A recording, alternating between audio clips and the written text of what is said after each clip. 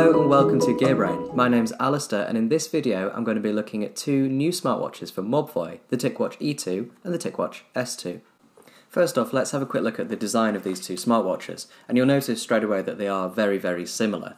The quickest way to tell them apart is the bezel. The E2 has a simpler bezel around the outside of the display, whereas the S2 has a slightly sportier look. But apart from that, they are pretty much identical. The only real difference is the shape of the button on the side of the watch, which doesn't affect the way it works at all. And also the S2 is said to have military-grade drop protection and military-grade sort of strength, I suppose. So it's less likely to be damaged if you drop it or if it comes into contact with something, which is reassuring. I'm not sure exactly how that is quantified by Mobvoi, but it's nice to know that it's there. Both watches are water resistant to 50 metres or 5 atmospheres, and that is key really because these two new watches have a new feature from Mobvoi, which is swim recording or swim tracking.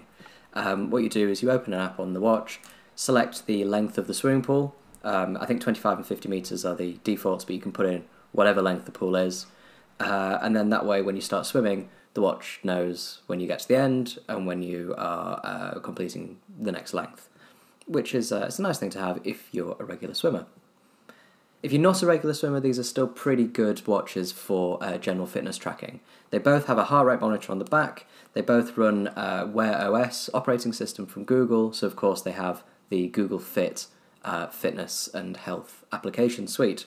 Both watches also have integrated GPS, which is quite rare at this price point. Remember, these are cheap watches for smartwatches with as many features as they have.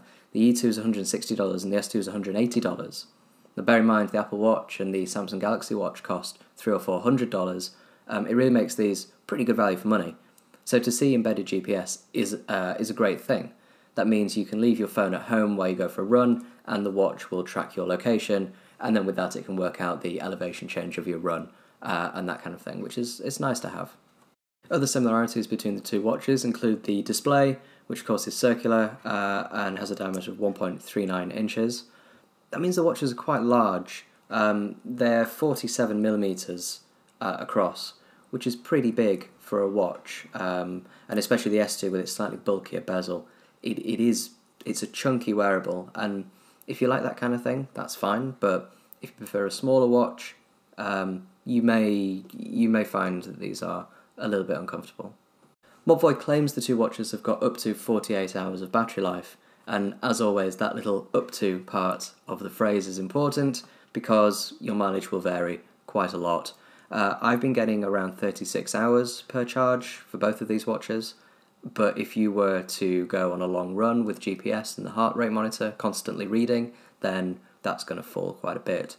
I think realistically if you include a gym session or a run in your day, then you're probably looking at closer to 24 hours of battery life, which is fine. It's par for the course, and it just means you have to charge your watch up each night in the same way you probably charge your phone up each night. The performance of these two watches is adequate, but it hasn't been particularly impressive in the week or so that I've been using them.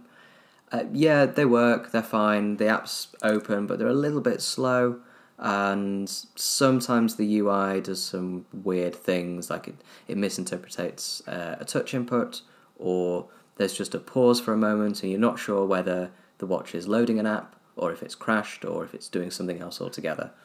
But remember, these watches are $160, $180, so I can't really complain too much about the UI occasionally glitching and apps sometimes loading a little bit slowly.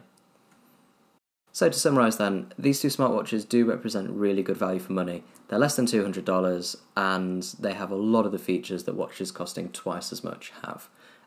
That's great.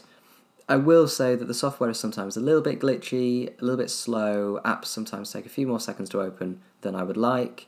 The displays, although they have a decent resolution, 400 by 400 pixels, they just don't look particularly sharp, which is a shame. And the design, while perfectly adequate and they feel tough, like I said earlier, they're not the most imaginative of designs. They look fairly basic.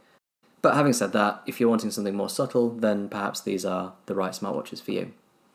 Again, getting back to that price, that is the reason you would buy these. They are cheap. They are pretty good for the price. So yeah, that's pretty much it for the new TicWatch S2 and TicWatch E2. Thank you very much for watching, and do make sure to subscribe to the Gearbrain YouTube channel and click on the bell icon, because that way you'll be notified every time we publish a new video. We'll see you in the next one.